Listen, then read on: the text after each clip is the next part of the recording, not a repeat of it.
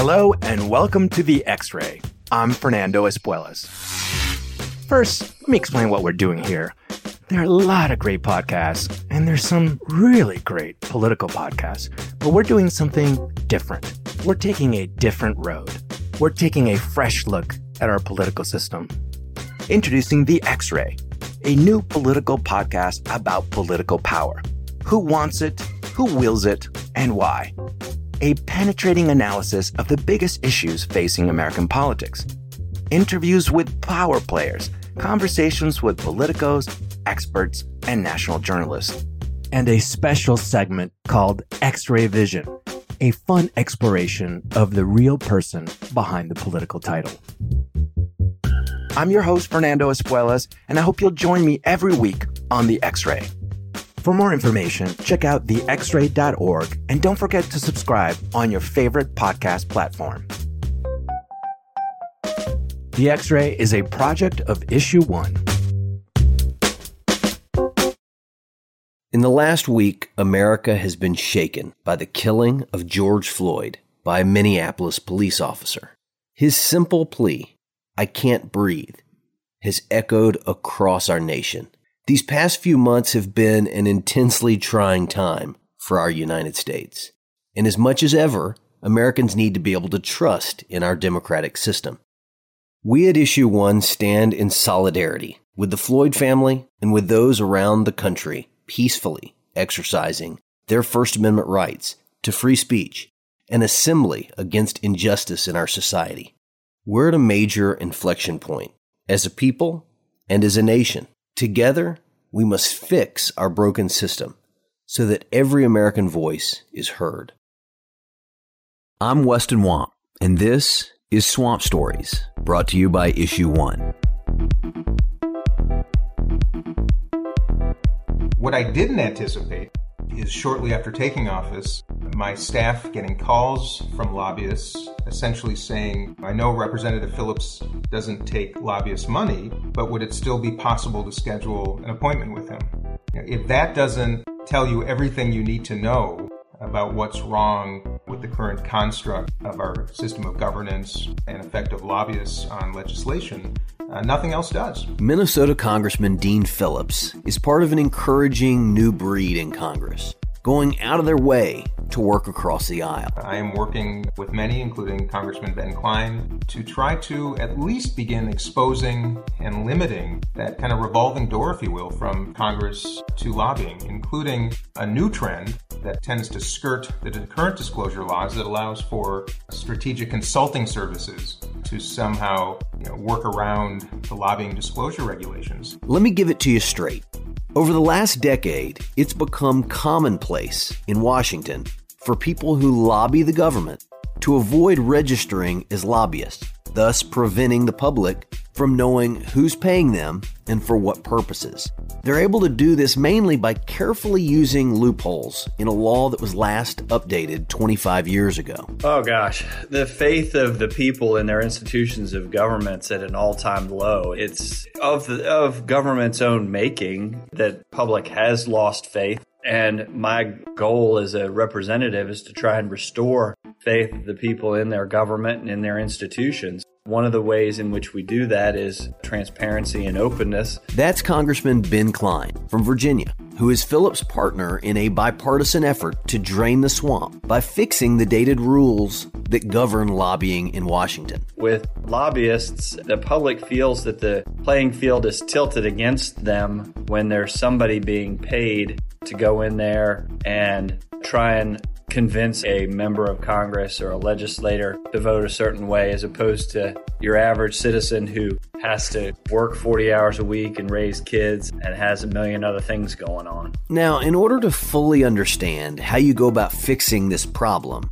you've got to know how we got here. How did this particularly swampy part of Washington, with creatures swimming around in the murky waters, come to be? Well, that's a longer story, and both parties are to blame.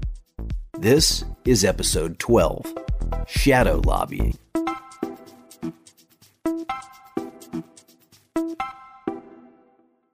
Let me remind you of the first and most important lesson I learned in my life around politics. Neither party has an exclusive on integrity. The easy thing to do in politics is pick a side and then argue from that position on every issue.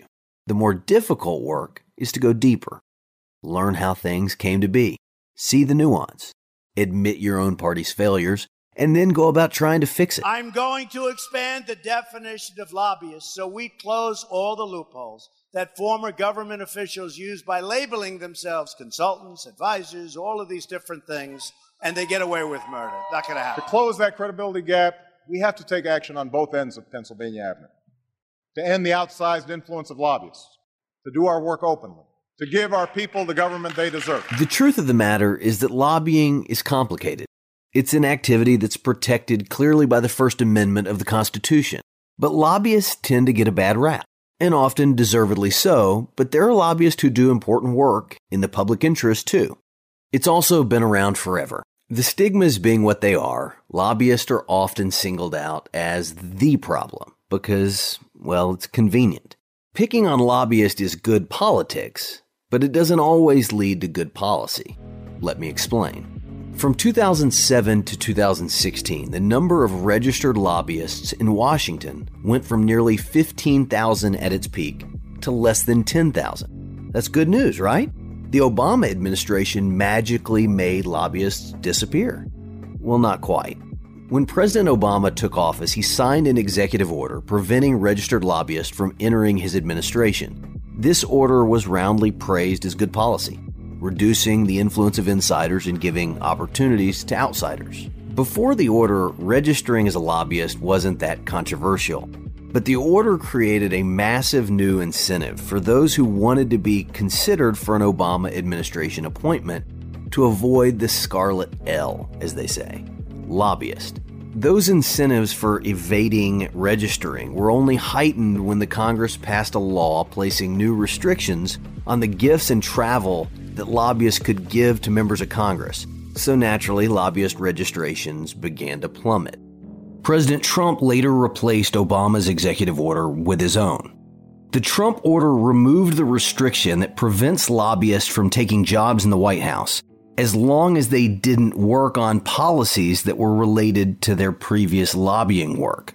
And it loosened the Obama-era restrictions on what White House appointees could communicate with employees of their former agency about. So now, former Trump officials are joining the ranks of shadow lobbyists, whose numbers continue to grow, and frankly, they're thriving. In 2020, as the world deals with the coronavirus pandemic, the swamp in Washington is far from drained. And it's clear that the lobbying industry continues to play a big role. So that brings us closer to the million-dollar question. What is the definition of lobbying anyway?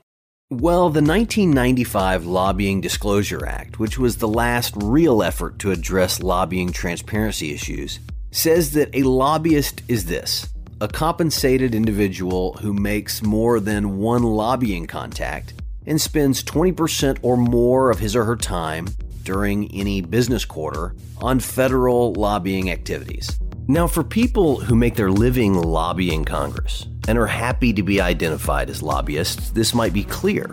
But what about the folks who, for political reasons, don't want to wear that scarlet L? Nearly anyone with a little creativity can keep their time lobbying below 20%, which is the threshold for registering as a lobbyist. How do you count your time? How do I count my time? Add the fact that enforcement is weak, and you've got a recipe for shadow lobbying run amok. A whole group of people make a comfortable living by influencing Congress, but they do it under the radar. If you Google shadow lobbying, you'll quickly see Michael Cohen, the president's former attorney, showcased as the poster boy. And rightly so. He was the definition of influence peddler. AT&T and other companies were paying him big bucks for, quote, consulting services. He never registered as a lobbyist, and we only know that he worked for AT&T because it became public as part of his other legal troubles. But if you scroll a little further down on that Google search, you'll find former Democratic Senator Evan Bayh and former Senate Majority Leader Tom Daschle. Don't be fooled. Shadow lobbying isn't a Republican problem or a Democratic one. It's a bipartisan failure. And as such, it can only be solved with bipartisanship. There's such a structure to the party divide that if you stray from it or try and bring in the other side, that party infrastructure tends to rebel against it and tends to not look as kindly on those efforts. There's just a natural tendency to work only within your own party. And I could see that from the minute I got here, that the party structures were really calcified and hard to break out of. So working with just a couple of other members, who tend to sit towards the center aisle, and yes, some of the ones who are trying to cross over and work in a bipartisan way, we've started sitting near the center aisle, Dean Phillips and some others who just want to try and find solutions to problems rather than just gloss over them and not try for the broadest level of support possible.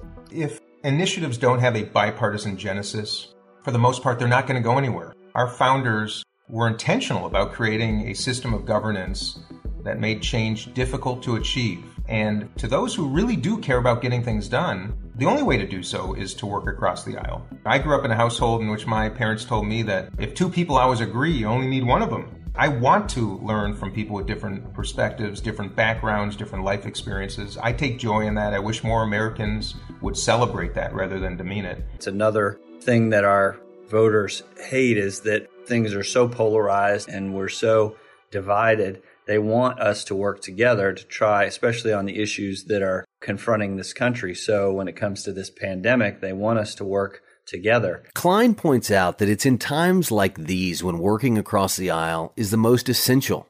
One of the reasons for that is that when government spends big, lobbyists come out in force. You're right. It is a concern when the spigot's turned on and the money starts flowing and the lobbyists just appear like so many, I'm trying to think of a nice way to say locusts, but I'll just say butterflies that just appear out of nowhere to flock around a spigot of money that's flowing. One of the biggest challenges I think we face is somehow building the bridge between transparency, just providing facts and data and information so that our citizens and voters can at least ascertain truth, but connecting that to good governance and good ethics and best practices. That is one of the great challenges. This is where we come full circle, back to the need for lobbyists to own their trade, because people have a right to know what's going on. If you're hired by a nonprofit to do lobbying for cancer research, that's a lobbyist. Their goal might be more noble than another who's lobbying for the tobacco industry. It's just a matter of it being open and honest and transparent so that the public can see who's trying to influence these members of Congress, these legislators, who's trying to bend their ear and pull their vote their way so that they can understand what kinds of information our legislators are receiving. I think the more open and transparent we are, the more confidence that our constituents, that the people will have in their elected officials to make the right decisions and the decisions that reflect the views of the people rather than the views of just the powerful or just certain interests.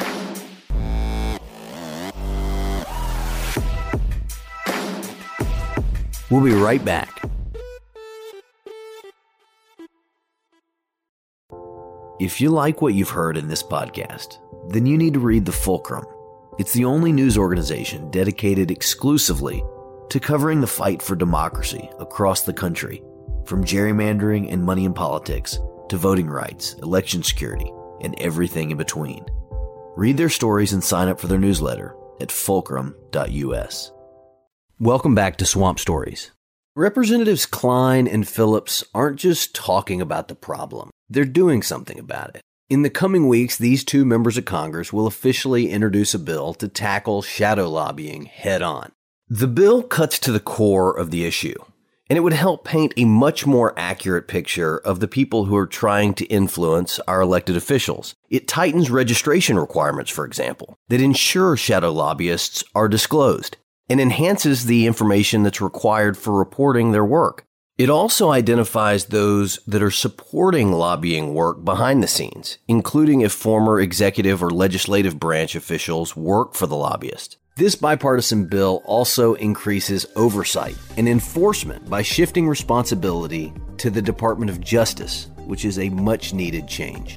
At the end of the day, it's pretty simple. Average Americans should be able to see exactly who has the ear of their representatives. As the Supreme Court has said before, sunshine is the best disinfectant. And the rules need to be actually enforced by an authority that is up to the job. As a point of privilege, I first met Representative Cline nearly 2 years ago at a McDonald's in rural Virginia before he was even elected to Congress. We talked about his experience as a Capitol Hill staffer and state legislator. And while he's a conservative Republican like I am, I sensed a willingness in him to work across the aisle to improve transparency and ethics in government. So when Issue 1 began reaching out to find members of Congress who were interested in working on an update to the Lobbying Disclosure Act, Representative Cline was one of the people on the list of possible leaders. So was Representative Phillips, who from day one as a member of Congress talked to anyone who would listen about the importance of political reform. As I was wrapping up my interviews with both Phillips and Cline, they both spoke of a silver lining, so to speak, that they've noticed since the virus has shut down business as usual in Washington. I'll tell you, Weston, one more thing I do want to reflect on is we talk so much about the money in politics and some of the reforms around it, whether it be lobbying or campaign contributions and the perverse incentive structures. But not enough people are talking about the time. My colleagues are spending 10,000 hours per week. 10,000 hours per week during normal times, raising money. And what's so interesting is that during the COVID pandemic, most fundraising was halted altogether, which freed up 10,000 hours per week for members of Congress to instead connect with constituents, to speak with one another, to reflect, to read, to consider, to contemplate. And I felt it. This has become an all too rare moment where people who profoundly disagree on policy matters can take a second to breathe and look at solving issues that are important to them. Right now, I've sponsored a bill related to the virus with Lucy McBath from Georgia to take away a match requirement for domestic violence shelters to have to match $1 for every $5 they get from the feds on a program. That's a bipartisan bill with bipartisan support. We disagree a lot on some other issues. Second Amendment rights, we disagree a lot. But when it comes to domestic violence, we both agree this is something we should do together. And we'll continue to work together to try and address those and other concerns as we go forward. Now look at that for a second. If you were to listen to cable news and cable news alone, you would never think that two members of Congress on opposite sides of a polarizing issue could set those differences aside and work together on something that they can agree on. These types of policy collaborations across the aisle, across the ideological spectrum, can and should happen more often. That reallocation of 10,000 hours a week is actually making us a better Congress, despite the fact that we're not even in Washington for the most part right now. But we're on the phone with one another. We are more engaged. We're more connected. And it makes me hopeful and optimistic. A terrible crisis like the one we're in can actually present an opportunity for some remarkable reflection and perhaps change. And that's the hopeful spirit that I'm going to carry forward. While the swamp can feel overwhelming at times, it's stories like this, one of a problem and a solution, of a Republican and a Democrat, that we should all find encouraging. The swamp isn't hopeless. It can't be. The stakes are too high. There's too much that's worth fighting for. There are still many examples of citizen legislators fighting to restore the people's faith. On the next episode of Swamp Stories, we'll keep the focus on lobbying. We'll take a look at how some corporations may be aiming to profit off of a pandemic, even bolstering their lobbying budget to boost their chances of getting taxpayer money. Thanks for listening to Swamp Stories, presented by Issue 1, the country's leading political reform organization that unites Republicans, Democrats, and independents to fix our broken political system. Please subscribe to the podcast and share it with your friends. Even better, rate and review it on iTunes to help us reach more listeners. You can find out more at swampstories.org. I'm your host, Weston Want. A special thank you to executive producer Ethan Rome, producers Evan Ottenfield and Sydney Richards, and editor Parker Tant from parkerpodcasting.com. Swamp Stories was recorded in Tennessee, edited in Texas, and can be found wherever you listen to podcasts.